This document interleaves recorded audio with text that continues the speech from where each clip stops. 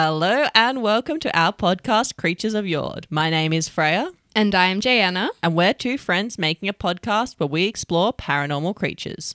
Together, we record at night in our tent with a torch. So grab your soft toy and turn on all of your lights because we're about to get into it and things are gonna get creepy.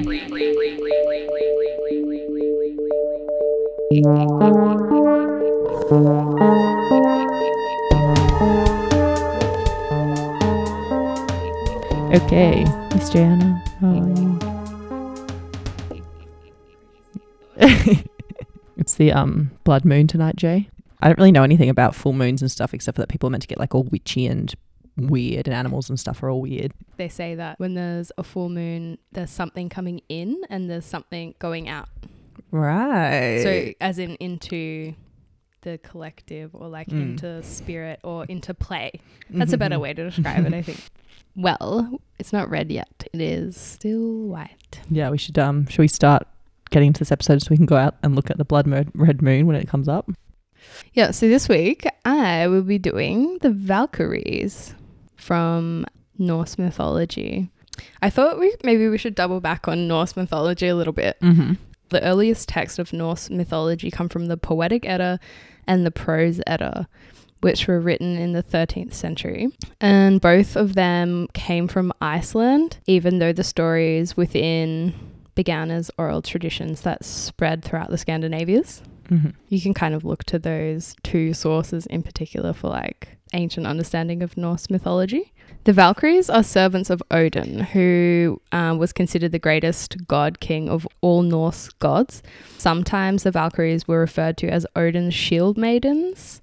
And they're very beautiful, fierce lady warriors who can fly, oftentimes on the back of a horse that can also fly. When humans wage war, the Valkyries decide who will live and who will die. So the name actually translates as chooser of the slain, out of the dead, who goes to Valhalla, which is the victorious afterlife for fallen soldiers. So they're often depicted with wings, literally flying fallen dead heroes to Valhalla. So they look like an angel? Sort of. I'll show you some photos in one sec. But like they're depicted normally with the soldiers in their arms flying on horseback, flying the dead up to Valhalla. And Valhalla, as well as being the afterlife for heroic fallen warriors, is also the home of the gods. And it was said that if you see the figure of a Valkyrie before or during battle, you know you're going to die. Great. Yeah, so I'll show you some photos. Oh yeah, this is what I thought they like. So they wear this. It's a beautiful woman, and then she has this cool kind of like headdress thing on with wings next to her ears, little wings, and then she's wearing like a really cool warrior outfit, like Xena warrior princess vibe. Big long sword, and then a beautiful, majestic horse. Yeah, she's got the cool helmet with the wings on it. It reminds me one time when I was in Indonesia, I was just like waiting for my friend to pick me up and I was reading a book at the front of like a 7-Eleven and this guy came out and then he was just chatting to me. And then he was like, "What's your name?" I'm like, "Oh, my name's Freya." And he was like, "You're kidding me." I'm like, "No, it's Freya." And he was like, You're kidding me. Freya is my favorite character in this video game. And then he's like, "I've got to show you." And he pulled it up and it kind of reminds me of what you showed me. But you know, it's like the woman in like dressed like that, like the Xena warrior princess armor, but it's like massive tits, like huge tits, tiny waist, like a little G-string. And she's like fighting crime or whatever. And he's like, "This is you." I was like, "Oh my God, horrific." I'm like, I have to go. That's so funny. Yeah, Freya's actually the goddess of, I think, fertility and love. Yeah. But also, interestingly, she is sometimes, but not always, said to be the mother of the Valkyries. So while she has like a bunch of other like tasks as goddess, she also is sometimes... She's a working mom. The mother of the Valkyries. Exactly. Okay, what about this one? Oh, okay. So this other one that Jay showed me, I guess, is a modern take on her, but a bit more deathly because she has a black crow on her arm. good description of them. So each Valkyrie has a different strength in battle, which cool is like a Power Ranger. Yeah, exactly. Yeah, which is related to their names. So some of the names are Skuld, which means debt or future, Skugul, which means shaker, Gunnar, which means war, Hilda, which means battle, Gondul, wand wielder, Giarhard, spear fight, Rangrid, shield truce. The names are getting more and more abstract. Well, it's a translation. Yeah, I guess so. Oregon leaf, power truce. They're all kind of like, I guess, names of attributes that would aid you in battle. Right, yeah. Mm-hmm. Because they only take the most honorable warriors to Valhalla. Right. So they're kind of, I guess, representing. Yeah. So it's said that the Valkyries' horses were made out of air. When they travelled to Midgard, which is one of the 9 realms in Norse mythology, frost and dewdrops would fall from their manes onto the ground. The flickering of the Valkyries' silver armour causes strange mirages in the sky, which was an explanation for the Aurora Borealis. Cool. Which I thought was really pretty. But they aren't just beautiful blonde war bitches. They're also known for using dark magic, as we kind of like maybe got some inkling of before when Freya described the photo of them. So yeah, they're known for using dark magic to ensure the preference for who lives and who dies in battle comes to fruition. Right. So they kind of pick in some ways it's almost as if they pick the best warriors to die. Right, like the most noble and the most... Mm-hmm, yeah, and we'll get into like why that is a little bit later. I really liked this description of, I guess, one of the more gruesome sides of the Valkyries. So in the poem, there's described 12 Valkyries, and they're sitting prior to the Battle of Clontarf, and they're sitting in a loom, and they're weaving the tragic fate of the warriors. They're using intestines for their thread, severed heads for weights, and swords and arrows for beaters, all while they're chanting their intentions with ominous delight. So the reward of going to Valhalla, which is ruled over by Odin, is that you become one of Odin's warrior champions, which is a really high honor. So basically, if you're valiant and brave, then you'll go there. And the destiny of these esteemed soldiers is that they will fight alongside the gods in the Ragnarok, which is like a Norse apocalypse / a battle of the gods against the forces of chaos. And this event has been prophesized.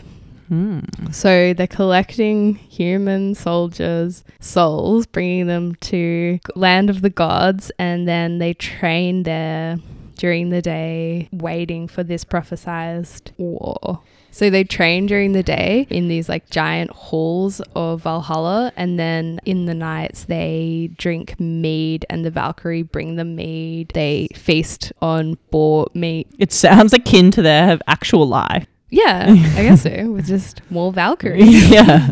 More girls waiting on them. No, it's a high honor, to be alongside Odin, who is like the greatest of the gods. Yeah. So Valhalla was pretty interesting. So it's a giant hall, which is known as the paradise of warriors. So it's like beautiful and it's huge. So it has 540 doors, and just one of these doors leads to a room that is large enough to contain 800 soldiers marching side by side. Wow. So 800 people wide. Whoa, could fit 8 people. Yeah. And the ceiling is made of shields. The walls are made of spears. Cool. So basically the belief in Valkyries and in Valhalla and Odin like comforts and invigorates soldiers before battle and helps them to stay brave and strong in the face of war. And, that's pretty like the ultimate terror. But a few more stories about the Valkyrie. So they're known for having relationships with human men. And they can turn into horses, swans, and crows when they visit They can Earth. fucking do everything. But specifically only horses, swans, crows. What do they represent? I'm not sure about the swans and the horses. I guess horses just are kind of like a war like valiant. Yeah, but with the crow, that is actually pretty interesting. So they're often depicted in with crows or being around crows or as crows. And so there's a few reasons for this. So crows were often seen over battlefields and they pick the dead as food, which is sort of like Valkyries, except that they're picking at the dead for their souls. Yeah. So that's probably one reason why crows are associated with death and the bringing of death, because they were always like flying over battlefields full of and feasting on corpses. Dead. The dead, yeah. But the raven is also associated with Odin. So Odin is known for having two servants that are oftentimes on his arm or they're off doing his biddings, and they're called Hugin and Munin. And they're actually a part of Odin. So I guess he's like almost like conjured them. So they sit on his shoulder and they whisper all the news which they see and hear. So is this the little devil and angel on your shoulder? Is that what that is? No. So basically, he sends them out in the morning to fly around the whole world, and then by breakfast they're back, and then he finds out everything about what's going on in the world. So they're like his spies. So Odin is called the Raven God, or the priest of raven sacrifices. Yeah, an interesting thing about the Valkyries is actually that they're also a part of Odin. So they're like a part of his soul. Yeah, right. So sometimes they're described as projections of parts of Odin or a semi-distinct being that are part of his larger being. So yeah, I think like one really cool thing about the Valkyries is like on the one hand, you look at pictures of them and they're pure. They look like an angel, like a strong... Like Xena warrior princess / angel. They also have this really dark side where they like sit on the edge of a battlefield weaving people's fates out of intestines and skulls. I guess they are like that. They are a bit of a hybrid between being like, because it's angels that take you to heaven, and I guess they are taking you to a sort of heaven, and they're the ones who are cradling you and taking you up. But then they are also the ones who are like deciding your destiny and ultimately killing you. Yeah, they kill you and then they're like, take you up to heaven. Pour you mead. Maybe sleep with you. They just become bar wenches. But it's actually Odin. Joke's on you. He's watching the whole time. It's actually him the whole time. Fuck, it's like Big Brother watching you. Totally. Fucking hell. Little spiritual CCTV footage. Well, should we have a snack and get to your story? Yep. Okay, let's do it.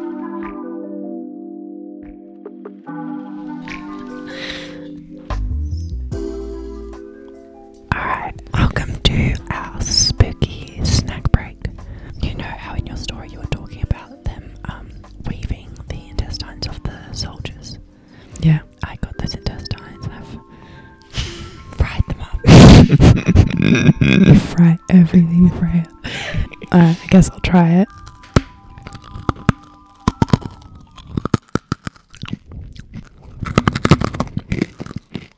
I also air fried some little elf lungs for you.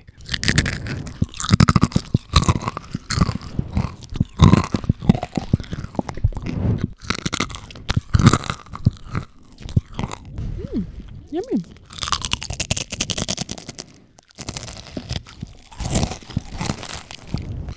All right, Jay. I've had enough. Yum. All right, let's get back into my one. Let's do it. Okay, Jay, so this week I did something a bit different, similar to when you did the ghost marriages. And today I'm doing ghost sickness. Oh, weird. So basically this is a cultural belief in lots of indigenous populations around the world. So it's like in North America and the Navajo people, on the Muskogee, in Polynesia, in Mesopotamia, Samoa, Vietnam, British Columbia, all across the world people experience this ghost sickness. And basically it's attributed to like a ghost, or like it could be interpreted as witches or witchcraft. And basically it's like when someone dies and then you become all consumed by their death, and it's seen that like their ghost is haunting you, I guess. So I've got a few examples from different places, like different cultures around the world. So one is the Muskogee culture, which is a like native North American tribe. In their culture, they believe that everyone is a part of this energy called Ibofanga. And so basically it's the result of the flow between the mind, body and spirit. And they see illness as when the flow is being disrupted between mind, body and spirit. And so their medicine in their culture focuses on preventing and treating the obstruction of this flow and also restoring a peaceful flow within every person. So making sure that your mind, body and spirit are always in harmony, and then you'll stay healthy. So basically when someone passes away, they have these purification rituals for mourning. And this is to prevent unnatural or prolonged or physical or emotional drain. And so cleaning the culture and like with ghost sickness, it's seen as like you not grieving properly. And as a result, the spirit will haunt you. Interesting. This idea of like what constitutes proper grieving is a pretty interesting question. Be interested to know what the like classic psychological... Oh, well, we'll get into that as well. Cool. When America was colonized in 1881, a federal ban was put on some of the traditional mourning rituals of the indigenous people of North America. And as a result, they couldn't do these special ceremonies that they do to cleanse souls and like send off the spirit to the afterworld. Basically, the result of this was people in these tribes that weren't able to mourn in their traditional and like appropriate way became further predisposed to develop pathological grief and this ghost sickness. And so basically what the symptoms are of this ghost sickness is it's weakness, loss of appetite, nausea, like a suffocating feeling. You can have reoccurring nightmares, a pervasive feeling of terror, dizziness, anxiety, depression. So maybe we would see this as maybe like a part of like the grieving process. People get like depressed and there's all part of it. But basically the result of this ban in 1881 meant people couldn't grieve properly and resulted in increased depression and ghost sickness in these communities. Interesting. And so a big part of this ghost sickness is having fantasies of the reappearance of this deceased person or belief in the ability to project yourself into the future or the past. So you kind of like, I guess maybe hallucinating, or you think that they're there or that you're in a different time frame, like before the person passed away or after the person passed away. And so one of the treatments of these in like North America is to do a traditional ceremony which eliminates all the consuming thoughts of the dead from you. And basically the entire community gets involved, and you have a special priest or priestess who conducts this ceremony, and it allows the spirit of the individual to like leave you alone. Another example is the Navajo people, which is another Native American tribe, and they felt that ghost sickness, which is essentially like maybe we would describe as depression, is caused by the spirit of the dead attaching itself to a living person, and it's usually a family member. And what it does is drains your energy, and it's the result of the mourner continuing to connect and engage with the person who's already passed on and not being able to let go and accepting that they have died. The letting go aspect. Yeah, and they continue to like think about them and try to communicate with them, and as a result they just get depressed and can't do anything. Yeah, so basically the Navajo people believe that this ghost sickness is a result of an improper burial practices. So if the person's like died and they weren't able to like bury them properly, their spirit is thought to be doomed to stay on earth and then to torture the living. And so again, similar to the other tribes, the spiritual leader has to come and perform these special ceremonies to help send the spirit on. And another tribe is the Apache tribe, and they believe that when someone dies, they need to be buried immediately and their home and their belongings are all burned. Then their family do this special purification ritual. They move to a new home to escape the ghost, and they aren't allowed to speak the dead person's name ever again. Wow. Maybe this is a bit too hard. But I mean, I guess it's like letting go. It's just like, well, that person is now gone. Now they believe they're in some other afterlife. So it's just like fully letting go, and like it's probably quite liberating, I think. You don't want to create a scenario where they're not allowed to like talk about. Yeah, but I mean, I guess it's sort of, that's one interpretation, and I mean, who knows? But I guess evidence of that not being correct is that like when they had this ban in 1881 where people weren't allowed to practice their traditional mourning rituals, people had increased cases of ghost sickness or like depression and anxiety and stuff. So it's like, I guess you should be doing a mourning ritual that aligns well with your belief system. Because like in our belief system, it's probably not like we I don't know, like say if we don't believe in an afterlife, the idea of someone dying is pretty horrific. Like that's it, they're done. But if you were in a culture where you truly believe like they've gone to a better life, it's maybe easier to let them go and to like let their memory go because you're sort of happy that they're off doing something else. So like there's another tribe in like eastern Ecuador, and same thing again. So they purge themselves of anything that would remind them of their loved ones. So they don't use their name. And again, they do a special ceremony to rid themselves of the individual.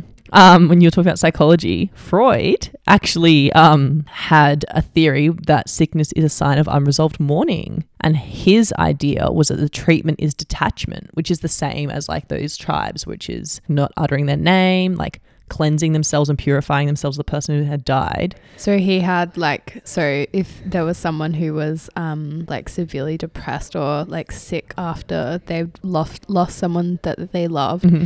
he saw it as unresolved mourning. And I mean, look, we don't... But not all sickness as unresolved mourning. No. Oh, I mean, who knows? It's Freud, probably.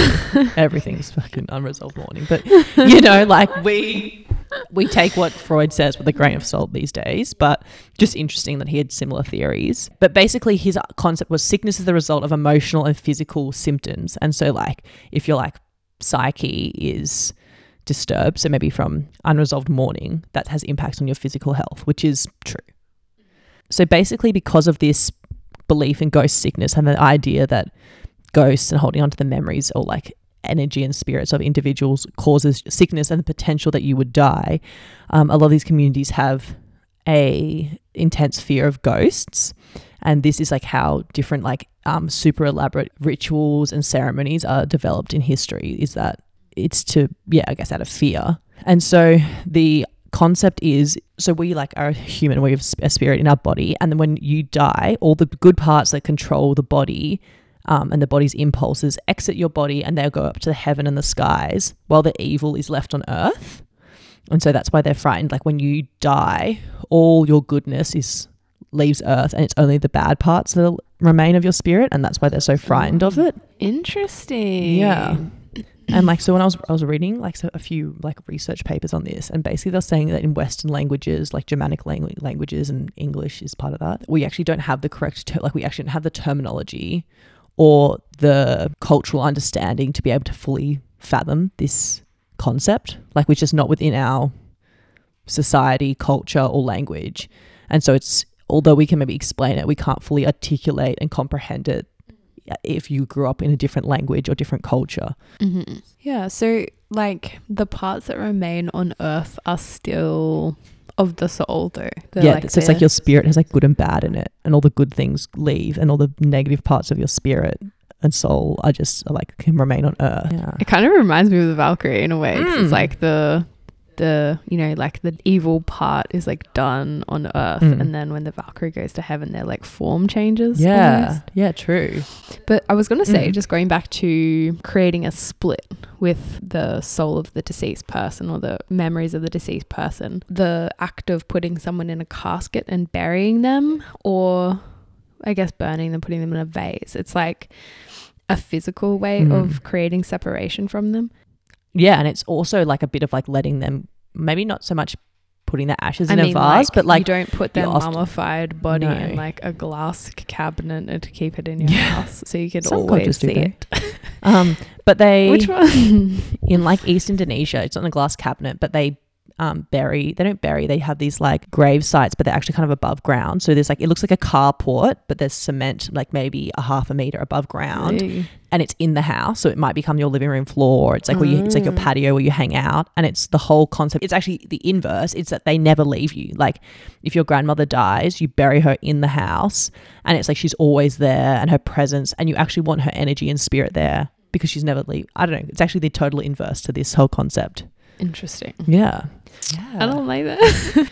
But I think an interesting thing about this whole ghost sickness is that it actually does exist, and this is proven in modern science that there is a higher rate of mortality during the bereavement period. So especially it's called widowhood effect, and especially in the 3 months after the death of a spouse, the likelihood of you dying increases significantly. In men, they're 18% more likely to die in that first 1 month to 3 months. You've got an 18% increased likelihood of dying, and for women it's 16%.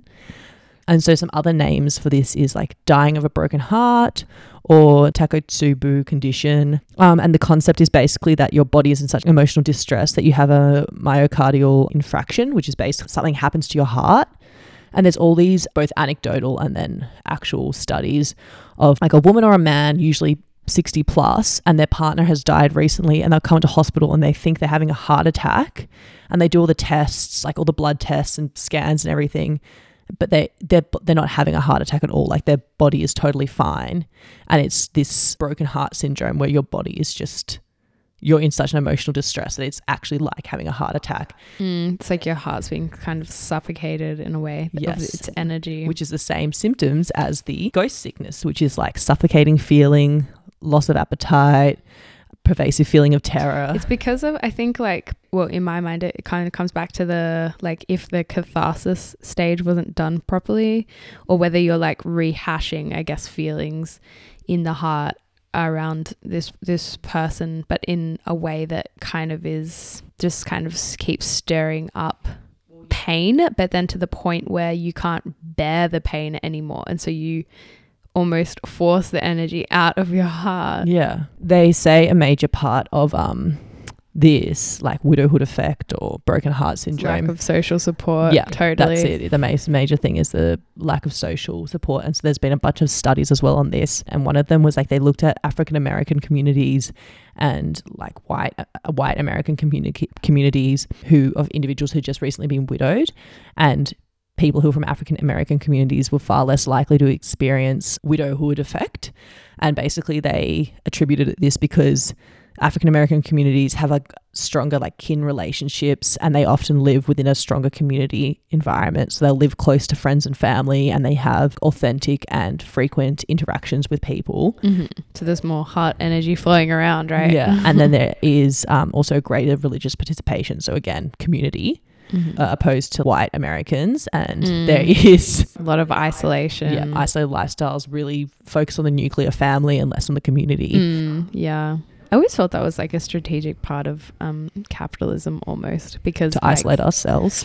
Yeah, because it makes us feel alienated, and when we feel alienated from other people, we're less likely to like band together and like true, and we ask for change or complain, and we also then reach out for other things to fill that void in ourselves, like with that lack of community and interaction. So you buy things and you go and consume more and do things. Yeah, and also like without people around, like you're less likely to ask for things for your community as well, right? To make your community better. Yeah. Like you're less likely to be like, we need like more churches, or like we need better infrastructure or healthcare. Community. Healthcare maybe.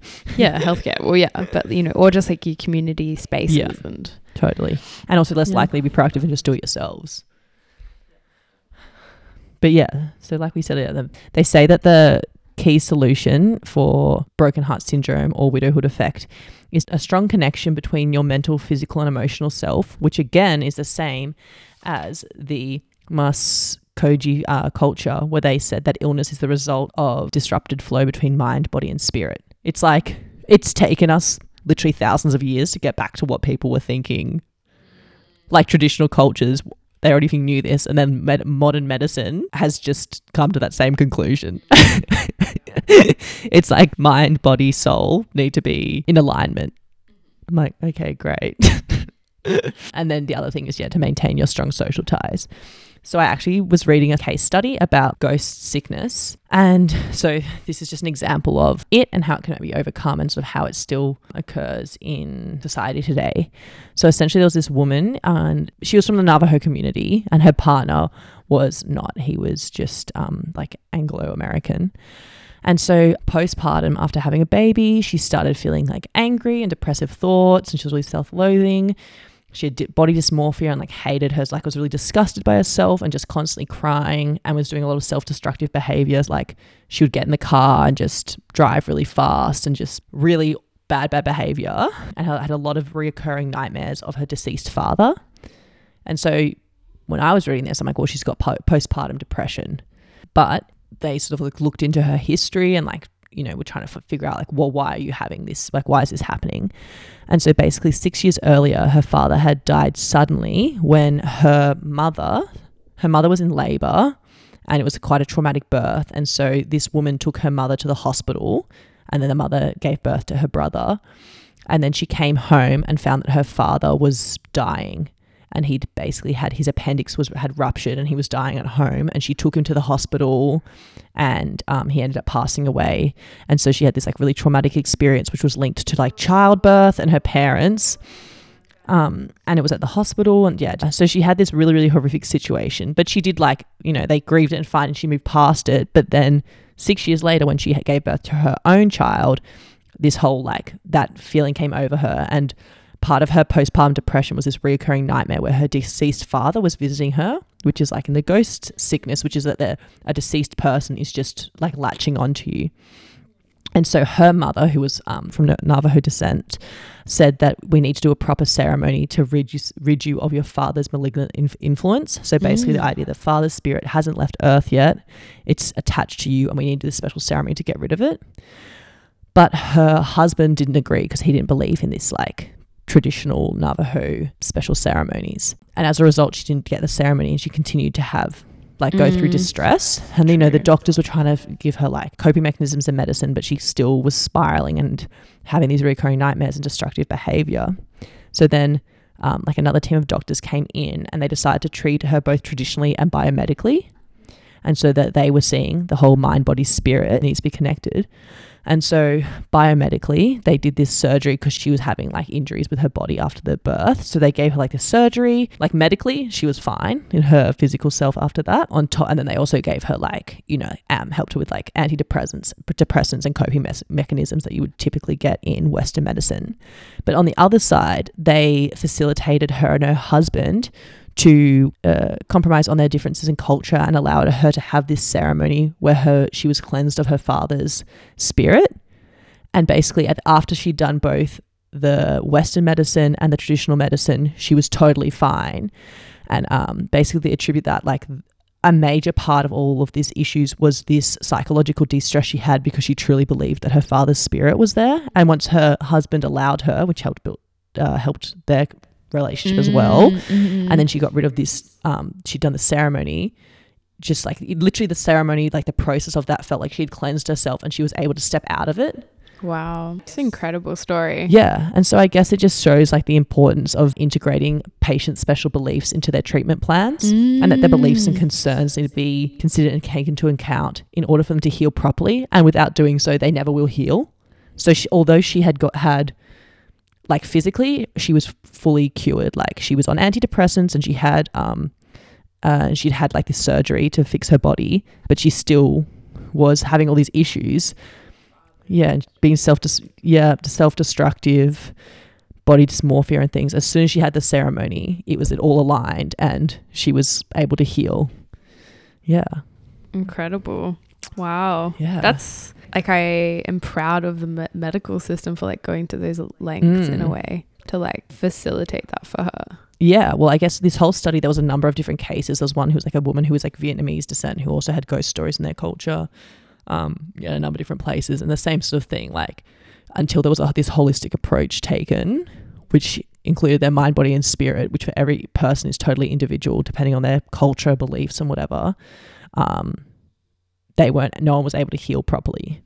In the West, we might call like the mind spirit aspect of mind, body, spirit psychology, or that might get kind of treated in the realm of psychology. I think these days it's like wellness. Like that's like the buzzword for it, which is like this weird white version of... it's like a whitewashing of spirituality, basically. Yeah, spirituality, yeah.